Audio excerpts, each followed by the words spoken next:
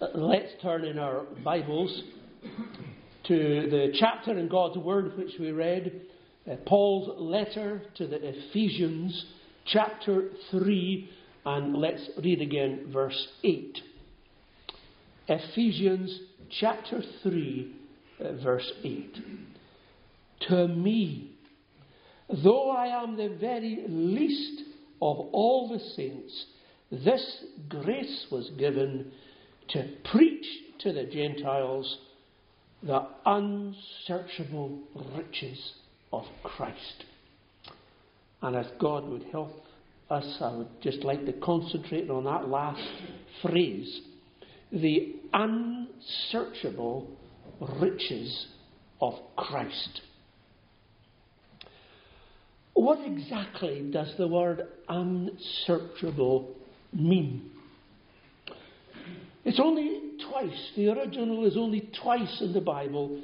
Once here, translated unsearchable, and once in your version of the Bible, the other time it is translated inscrutable. The older versions would have past finding out. The riches of Christ that are past finding out. Our dictionaries, modern day dictionaries, would use the word unfathomable, untraceable, inexplicable, inexhaustible, incalculable, and illimitable. That's how modern day thesaurus, that's the alternative words our English language would use today. But our Bible tells us that Jesus Christ is God. And therefore, his attributes are infinite and eternal. His riches are infinite and eternal. They are without limit and are without end. Now, if you say, well, I can't get my head around that, that's the nearest you'll get to it. Because the finite beings cannot grasp what's infinite. And we can't grasp it, but we must attempt to give the glory that is due to Christ and to God. So let's try and look at the riches which are Christ's. They're infinite and they're eternal. Let's start with his knowledge. Christ's knowledge. Jesus Christ knows everything there is to know about everything there is. I'll repeat that. Jesus Christ knows everything there is to know about everything there is. Now that's staggering. Jesus Christ knows about every living cell in your body and in my body. I read that one cell, a cell is more complex than all the intricacies involved in the running of New York City. Every cell in our bodies more intricate than all that's involved in the running of New York City. I've read that. I can't remember was it a scientific journal or not. But do you know how many cells there are in the human body? 10,000 billion. Christ knows every single thing there is to know about every single cell in your body. The unsearchable knowledge of Christ. Christ knows everything that there is to know about history. All the secrets of history. All the unsolved murders.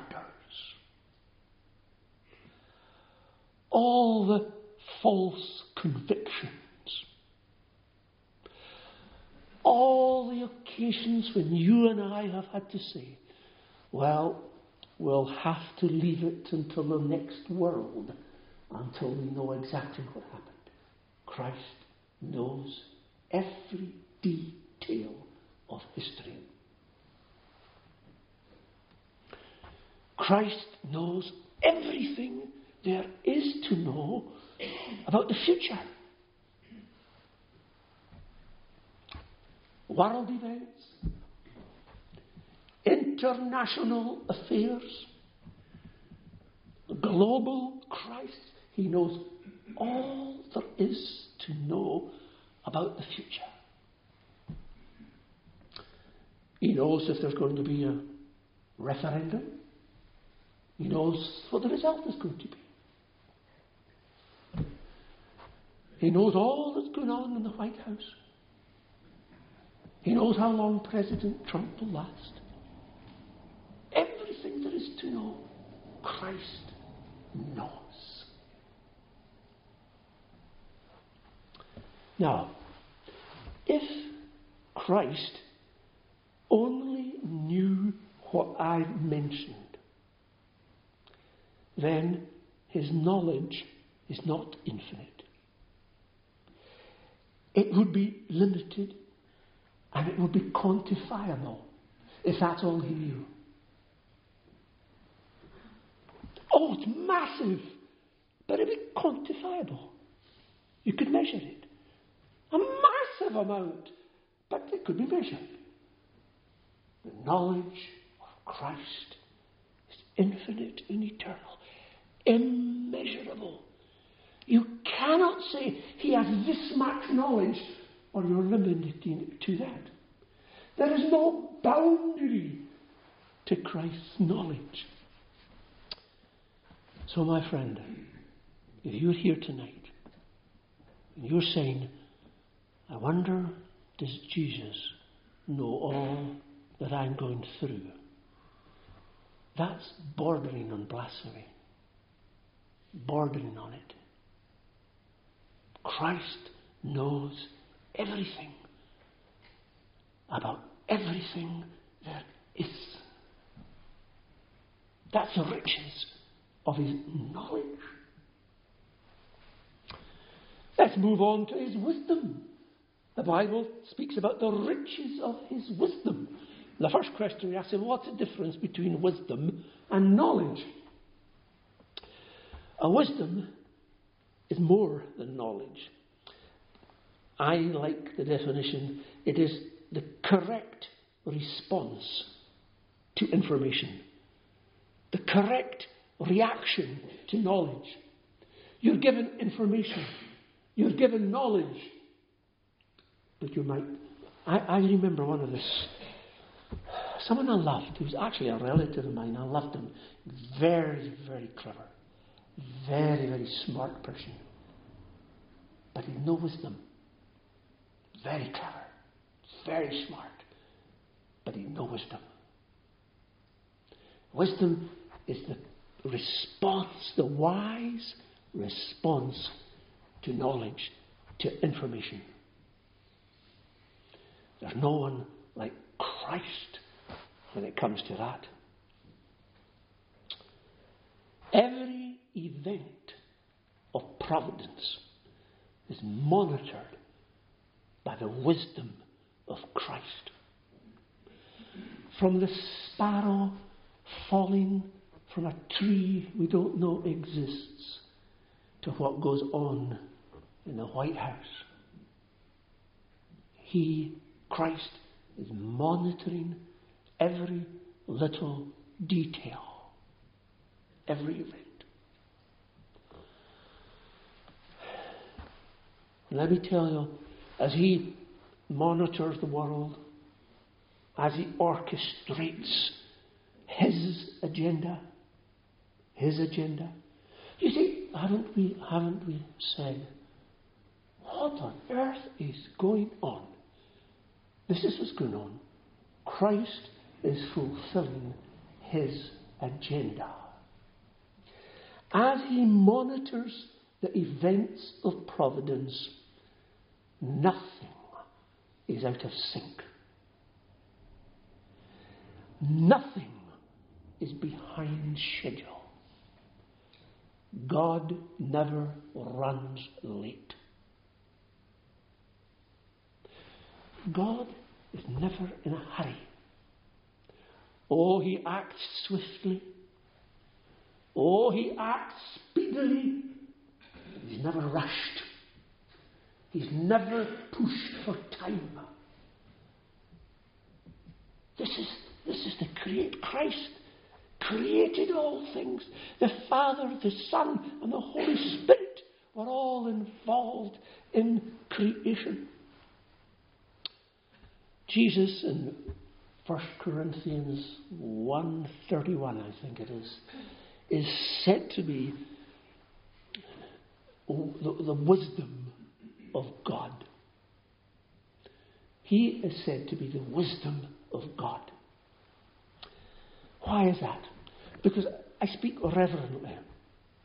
In a past eternity, when the Father, the Son, and the Holy Spirit, for lack of a better term, were planning the world and what was going to take place, when they planned salvation, they had a problem.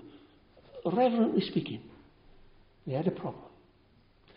How could God say, the soul that sins shall die, and yet take sinners to heaven, without breaking his own laws, without breaking his own principles, without God changing his mind? That was the problem facing them. He had said, sin must be punished with death. And then he wanted these sinners to be in heaven with him. How does he do it without changing his mind?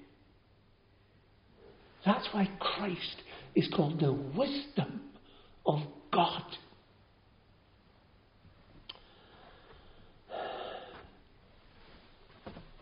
Christ is the answer. Christ is the solution. That's why, as we mentioned in the morning, we have to be in Christ. Christ takes our punishment. Christ takes our sin. And we take Christ's righteousness. So God can look upon us and say truthfully, I don't see one thing wrong with you. I only see the righteousness of my Son. Christ is the wisdom of God. Now, if that was the limit of Christ's wisdom, then Christ would merely be the wisest man in the world. Merely. That's all he would be. But his wisdom is inscrutable, unsearchable, inexhaustible, far, far greater than that. If you're here tonight and you're a Christian, all that wisdom is working on your behalf. All that wisdom's behind you. Whatever problem you get yourself into, if you're a Christian, Christ is in infinite wisdom, and he can get you out of that predicament, out of that hole.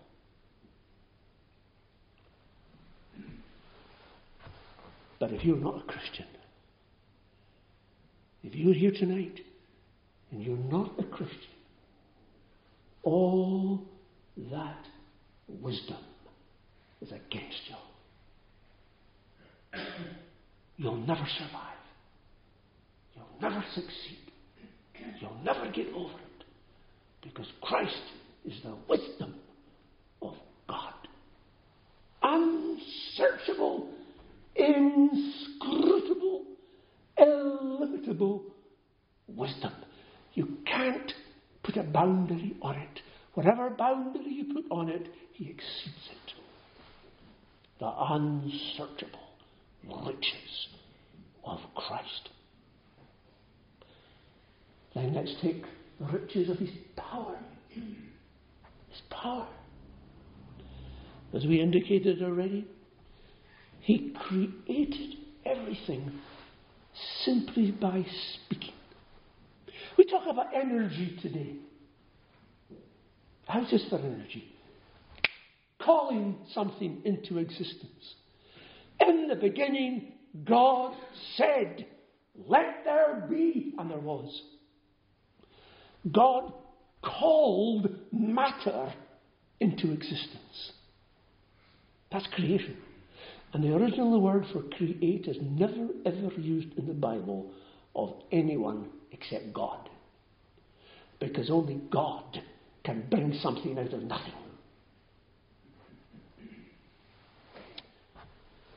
God's voice. Let's just speak about his voice. And that's why we sang in Psalm 29. The Lord's voice on the waters is the God of majesty. Verse 4, a powerful voice it is that comes out from the Lord Most High. Verse 5, the voice of the eternal doth asunder cedars tear. We sang it. Verse 7, God's voice divides the flames of fire. And there's further, verse 9, God's voice does make the hinds to calve. God determines all these things. Every minute detail is determined by God. It's part of Christ's running of the world, as it were. He has been given the throne because he is the person of the Godhead who took the sins of his people. And he is on the throne now. Do you remember when he wasn't walking on earth? His voice calmed the storm, the winds and the sea. Not just the wind, but the wind and the sea. That's why, as we know, those who are worried about the ferry sailing, the wind can stop, but the sea is rough for 24 hours afterwards. Christ didn't just address the wind. He addressed the sea. He spoke. And the wind and the sea, our Bible tells us, was calm. His voice cast out demons. Do you remember when he raised the dead? Do you remember that funeral Christ attended? Lazarus. He went into the sepulchre.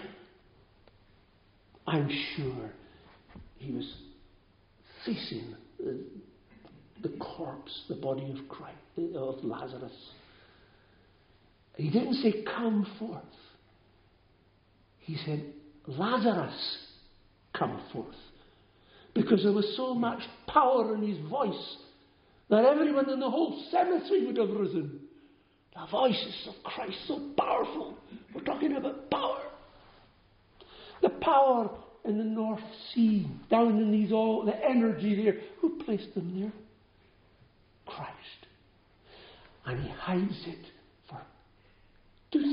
for thousands of years. He hides it from us, and then he reveals it to these researchers and archaeologists. There's energy down there. Who put them there? Christ put them there. He knows exactly the spots where the energy is. It's all his. You see, it is important. All power resides in Christ.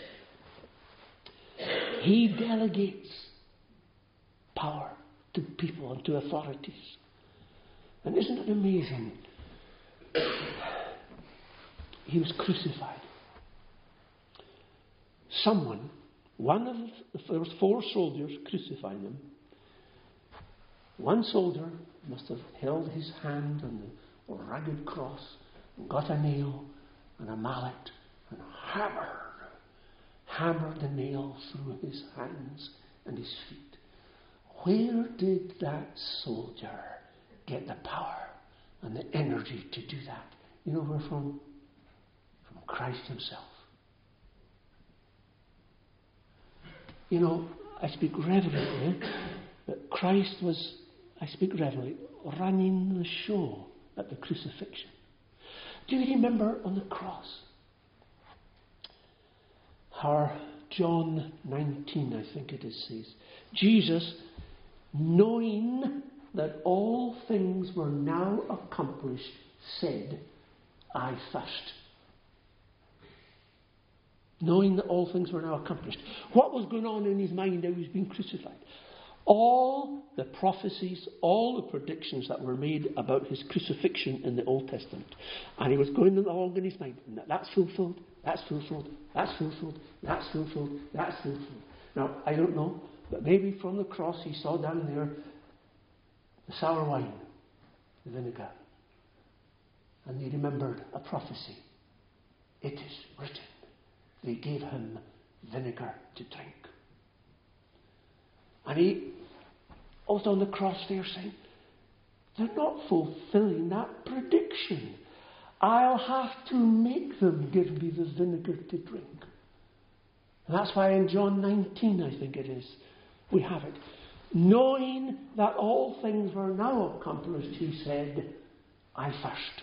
Oh, and they ran and got the vinegar and gave it to him. He was orchestrating it all from the cross. The riches of Christ.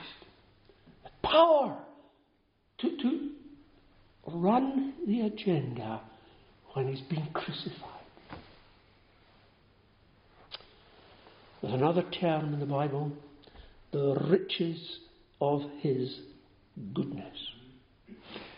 Now just think of a person with all that power, with all that knowledge, with all that wisdom. Just imagine if such a person was spiteful. Oh, you wouldn't like to meet him, would you? Imagine such a person had a chip on his shoulder, as we say. Imagine such a person with all that power and intelligence, and he's prejudiced. Well, here's the good news. Christ is holy, harmless, undefiled, separate from sinners. Quite different from you and me. The riches of his goodness. Because he's holy, do you know this? He cannot overlook your sin. Because he's holy. If he overlooked your sin, he wouldn't be holy. If he said, well, I'll pretend this person didn't do that. That's not justice.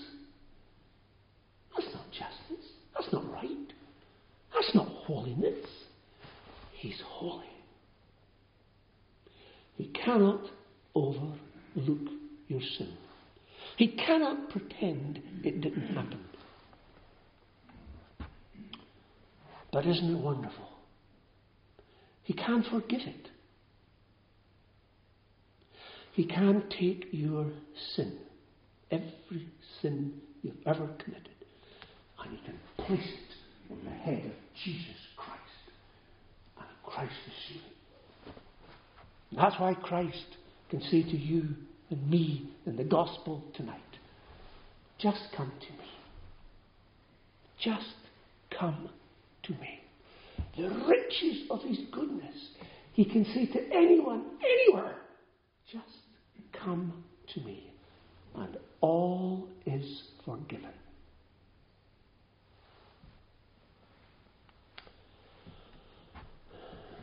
Forgiveness involves the full payment of the debt owed.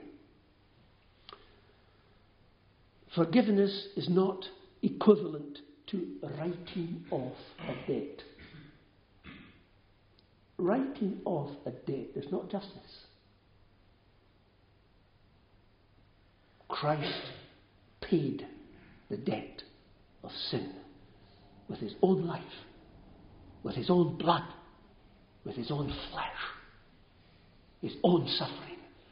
Your sin has been paid for if you're a Christian. It's been paid for. It's not written off. It's been paid for. The gospel is wonderful. The riches of Christ's goodness. He can come to you and say, it doesn't matter who you are. It doesn't matter what you've done. Just come to me and all is forgiven. The past, the present, yes, and the future. All forgiven. Christ, the riches of his goodness. But the Bible also speaks about the riches of his grace. Now, what's the difference? Where do you start?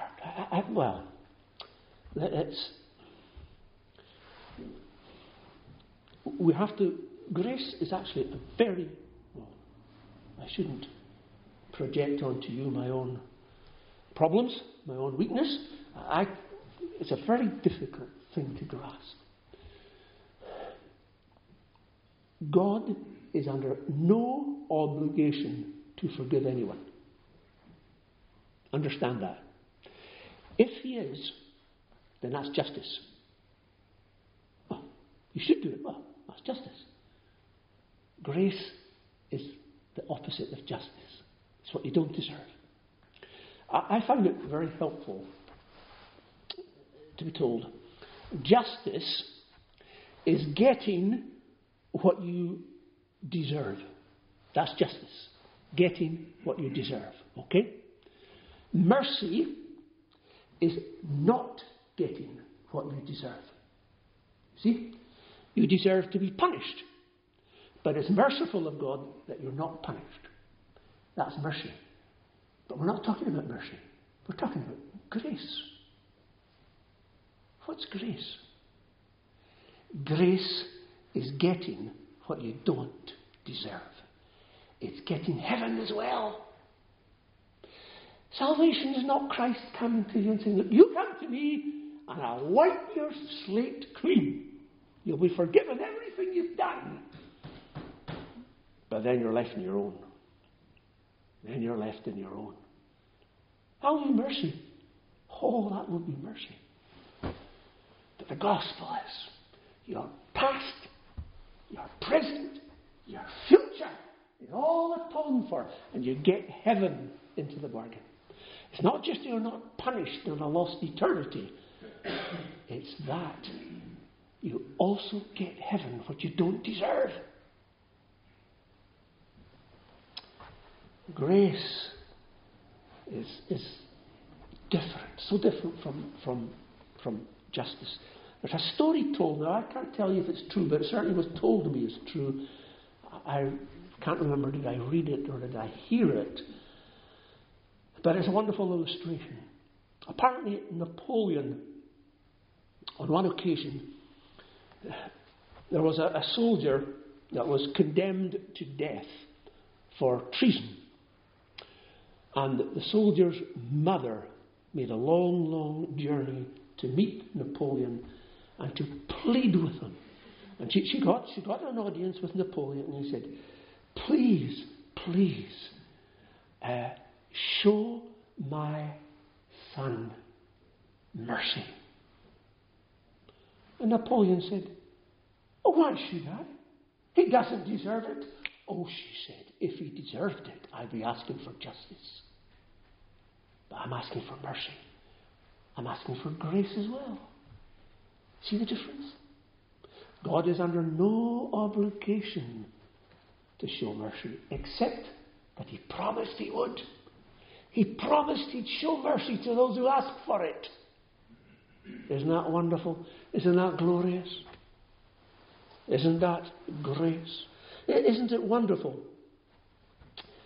that simply by believing on Jesus Christ, even at the end of our days, at the end of our lives, we believe on the Lord Jesus Christ, we are made more perfect. Through believing on Jesus, we're made more perfect than if we kept God's law perfectly all our lives.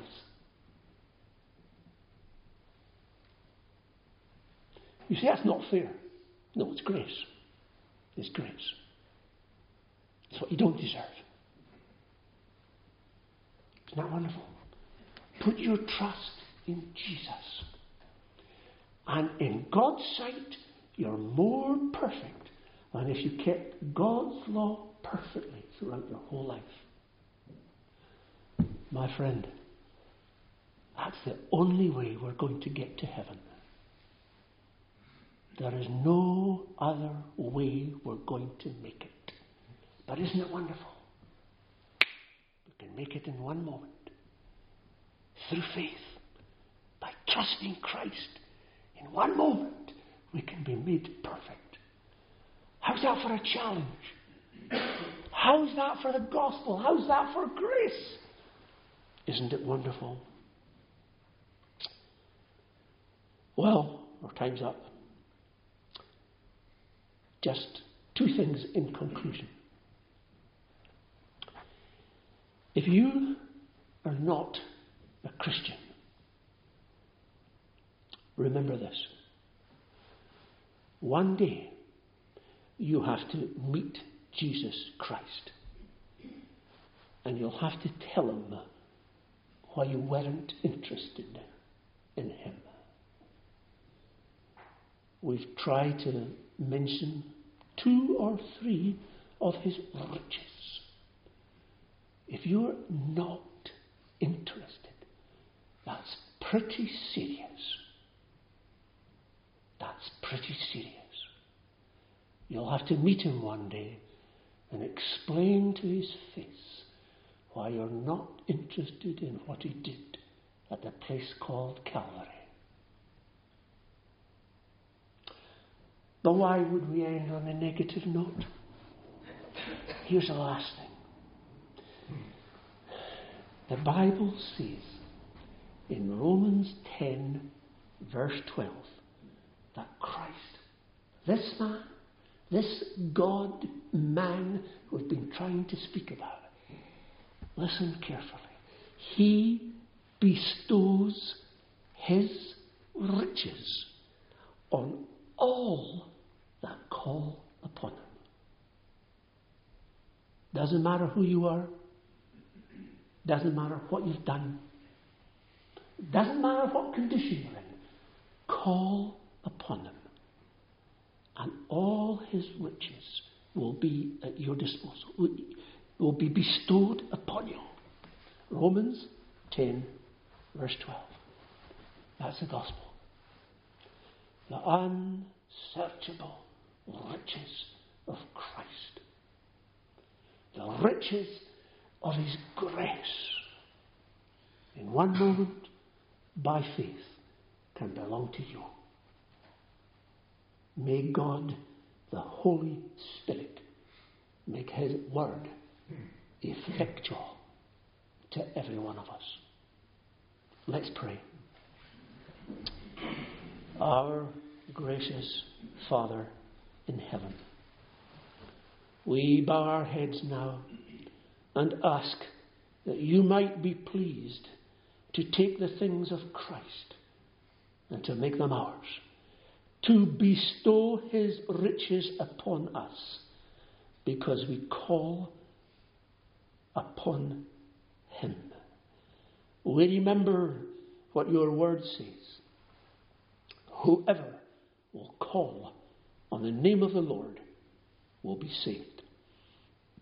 O Lord, number us amongst those who call upon your name. Hear us in mercy. Answer us in peace. Because we pray only in Christ's name. Amen.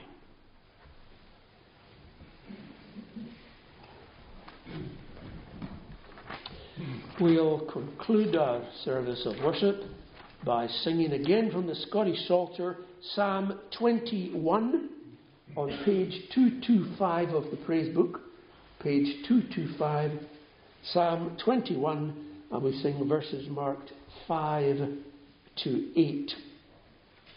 Psalm 21 at verse 5. In that salvation wrought by thee, his glory is made great. Honour and comely majesty thou hast upon him set. Verse 8.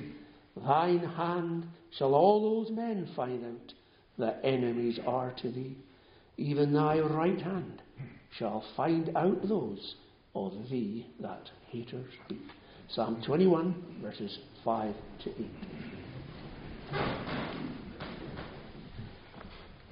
In that salvation wrought by thee, his glory is made great.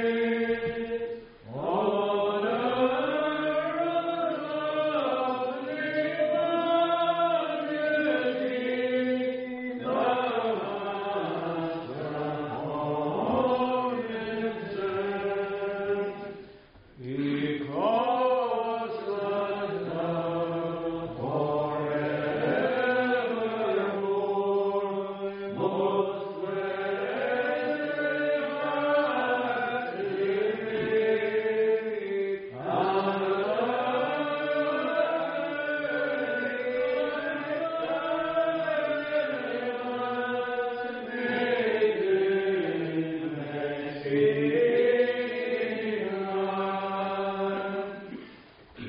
because the King hath won the Lord, his confidence of thee,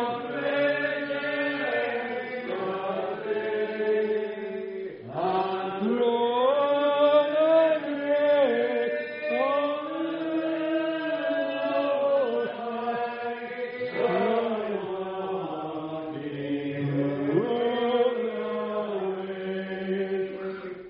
thy hand shall all those men find out that enemies are to thee. In thy right hand shall find those of thee that haters be. The grace of the Lord Jesus Christ, and the love of God, and the fellowship of the Holy Spirit be with us all, now and forevermore. Amen.